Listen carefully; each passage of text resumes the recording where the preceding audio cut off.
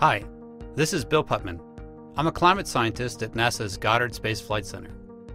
What you're looking at is a supercomputer model of carbon dioxide levels in the Earth's atmosphere.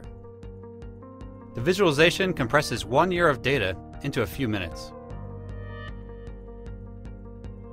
Carbon dioxide is the most important greenhouse gas affected by human activity. About half of the carbon dioxide emitted from fossil fuel combustion remains in the atmosphere, while the other half is absorbed by natural land and ocean reservoirs.